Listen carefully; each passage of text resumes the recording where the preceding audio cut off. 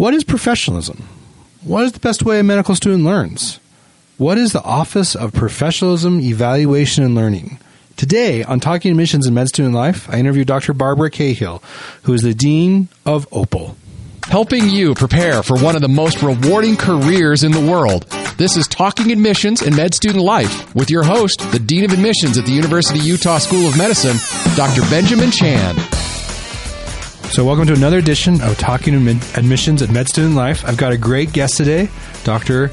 Cahill, who is our Dean of Professionalism, Evaluation, and Learning. Am I saying that right? You're saying it right. Hi, Ben. How are you? Doing well. So, and it goes by PEL. OPEL. OPEL.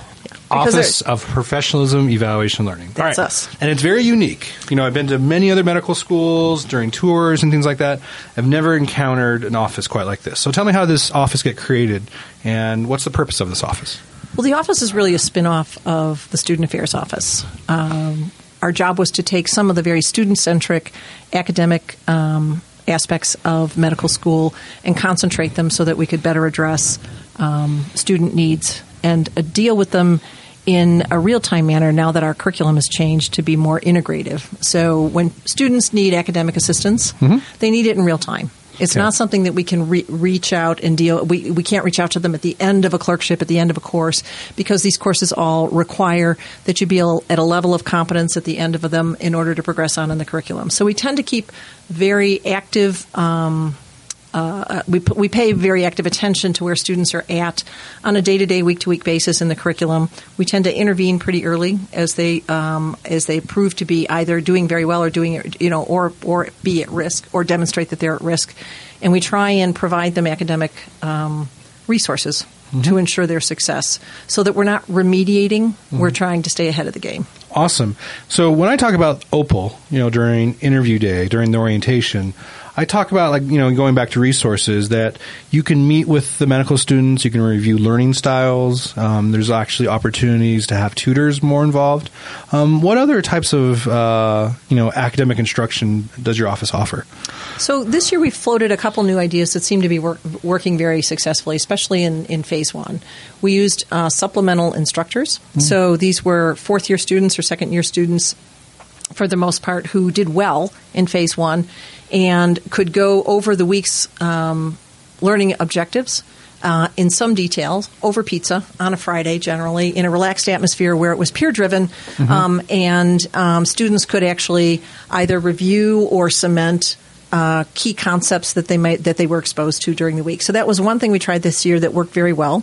We worked with Dave Morton in anatomy, and Dave hired two graduate students to be TAs in the anatomy lab, so that they were available sort of on a more on a more casual basis. You didn't need to make an appointment to see them, but they were there to provide you help outside of lab hours for Phase 1 related issues.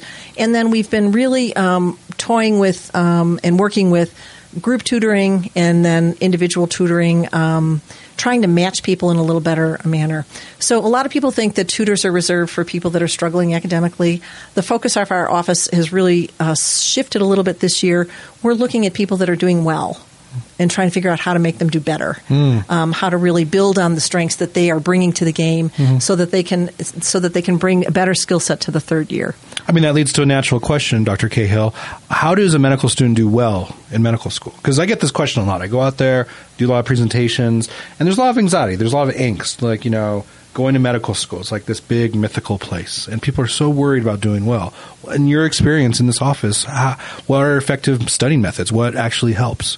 I think that being there and being fully participatory is absolutely key to being a successful physician. Okay, so there's getting into medical school and there's being a physician. And getting into medical school is a step. Getting through medical school is another step. Performing well and being ready to take on internship is what my goal is when I see people in orientation on day one. So what people need to get into medical school is in your bailiwick.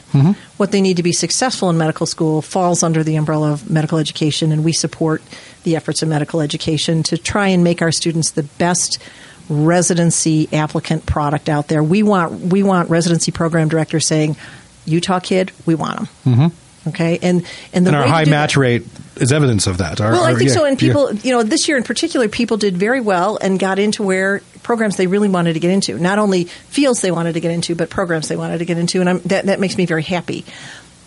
The path to that success really depends on your performance and the attitude that you bring to medical school. So you'll see a lot of people that just say, you know what, I don't learn that way. Mm-hmm. And I have to steal one of Dr. Samuelson's lines. You learn the way patients teach you. Okay. So you really have to be able to learn in a lot of different situations. You'll find that in medical school you're being assessed over a number of different,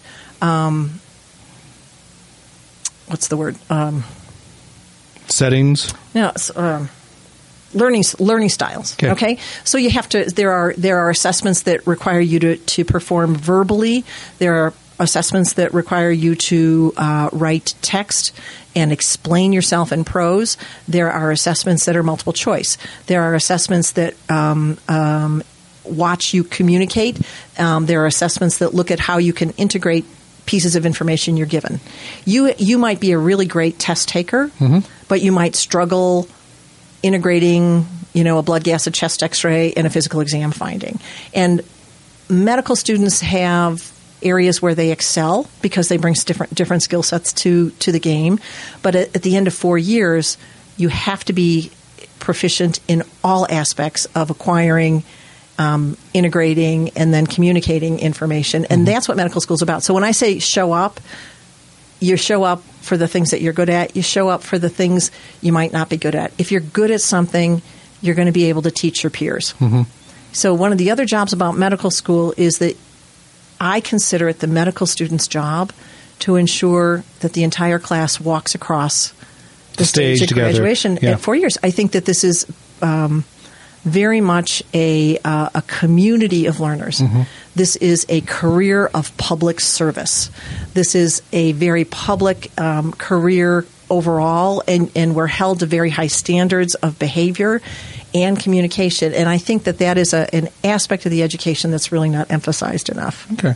Well, we've talked about learning. Let's talk about other parts of OPEL. Evaluations. You kind of made allusion to it, but I do know your office is in charge of not only evaluating the students, but also the courses they go through as well. I get the sense it's a two-way street. Can you talk some more about that? Because I hear these words a lot, like on-the-fly evaluations. I hear those in meetings a fair amount. So students are absolutely essential to the evaluation process. Mm-hmm. One of the other jobs our office performs is to evaluate aspects of the curriculum, sort of take the mile-high view, evaluate how the curriculum met its goals for a certain course, a certain clerkship, a certain learning experience, and then report back to the curriculum committee.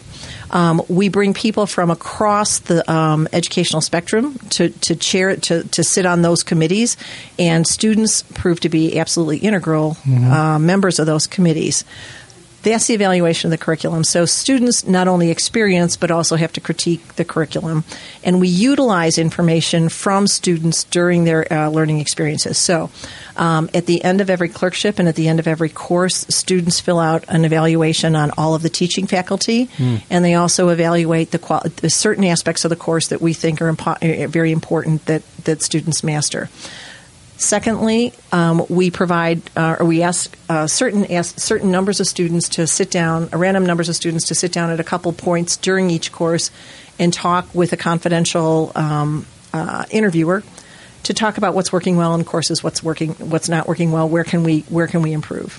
Thirdly, we give students the option to report strengths and weaknesses or things that they don't think they can put down in writing or they don't feel trustful enough to say in a group setting. We give them Is that the on the fly? That's we give them the opportunity to strictly anonymous. It's an encrypted website that only one person has access to. It's a very trusted source in the dean's office who takes these comments from students and directs them to the appropriate venue. We protect students. We like students to be able to feel safe enough to put their name on something. But in the event that they feel that they can't or they don't or they want to report things anonymously, the on the fly gives them the opportunity or a venue to sort of say, I really think such and such, and might you do something about it? Or I want to praise so and so because they took a very difficult situation and they made something good of it. We've seen a spectrum of things come through the on the fly, and it's proved a very beneficial way for students to share their concerns about the curriculum. So student participation in the curriculum and in the evaluation process and in making the learning program better is absolutely key. Mm-hmm. And lastly, the first letter of OPEL, other than office, is professionalism. And to me, that's probably the most important one in many respects, because you made allusions to it. We are training the next generation of physicians, and service-bound, high degree of competence, high degree of responsibility. So what is your definition of professionalism, and how does your office help address that? So my definition of professionalism is what you profess. Mm-hmm. What do you profess as a psychiatrist? As a psychiatrist, to always put the patients first, to care for them. Right. To always remember that you have a sacred duty to listen and to help. Patients come to psychiatrists usually in crisis or in pain. Not just psychiatrists, but I think a lot of physicians. Right. You could change that to any physician. We hear the saddest stories, and people trust us, share with us their innermost, fears, their hopes, their dreams, and that's very private. That's very beautiful to have that trust in someone. So that's what professionalism is, that trust, and everything kind of cascades from that. And if you don't honor the sacred, what I consider a sacred contract or an immensely important contract with a patient, you destroy the profession. Okay. And our role as the professionalism in OPEL really stands for our ability to promote professional ideas through the curriculum. Much of what students learn about professionalism comes through the curriculum and the curriculum committee and the way classes are taught. When people have lapses in professionalism, we talk with them about that. We address those. We give people the opportunity to learn from their mistakes and to really be sensitive to the level of behavior and the level of performance to which they are being held as physicians. That is something that's not necessarily intuitive to people when they're coming into medical school, because when they come into medical school, I think a lot of people are focused on, I need grades, I need a knowledge base, I need, I need to have the following areas of expertise. And medical school is so much more about developing a professional demeanor and a professional psyche, not just mastering the academic standards that we give them. And I think it's hard because I think as a student progresses in their education, there are different requirements and different expectations placed upon them. For example, during third year, when our medical students are out on the wards and interacting with patients on a much more frequent basis, there is an expectation of being on time, dressing professionally, speaking professionally, addressing other members of the treatment team, no matter who they are, in a professional, mature way. And I think that's hard for some of our students because, the first 2 years are more classroom-based. There are some examples of them going out in the community. But during third year, you really are more under a microscope. People are kind of see you and interact with you on a much more basis. And you're being evaluated at all times. You think you're only being evaluated when you're rounding and you're presenting or when you're evaluating a patient. But you're being evaluated when there's conversation over coffee between rounds. It's the in-between parts of the world when you're third year where your professionalism really is tested. And people need to know that, and it doesn't happen overnight. So you really need to learn that skill set in the first couple of years. And we don't instill that. That is really part of the curriculum and part of the modeling that students need to see. We try to talk with students when there are areas where they can improve and they need to be things they need to be aware of, things they can work on. Awesome.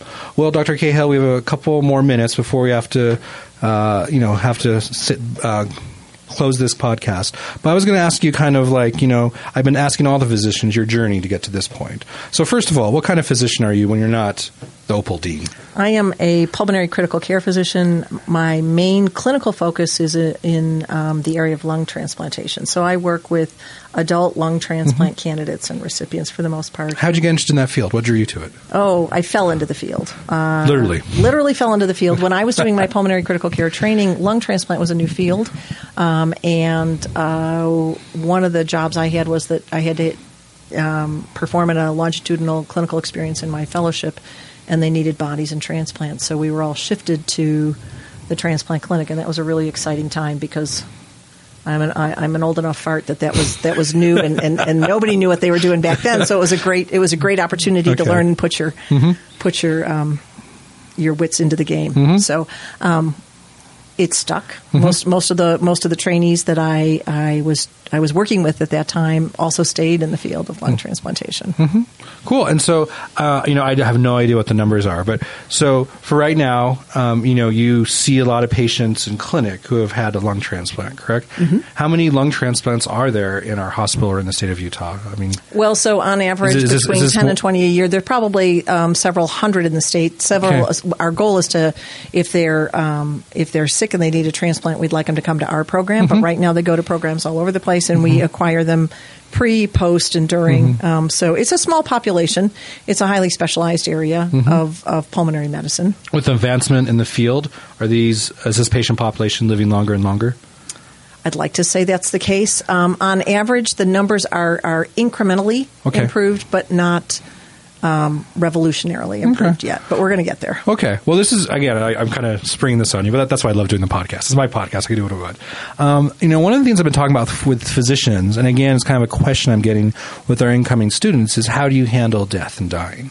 And it sounds like with this unique patient population, you've probably gotten attached to a fair amount of patients over the years, and some of them, unfortunately, pass away. How do you handle that? What kind of how do you as a physician help that, interpret that? How do you make sense of that?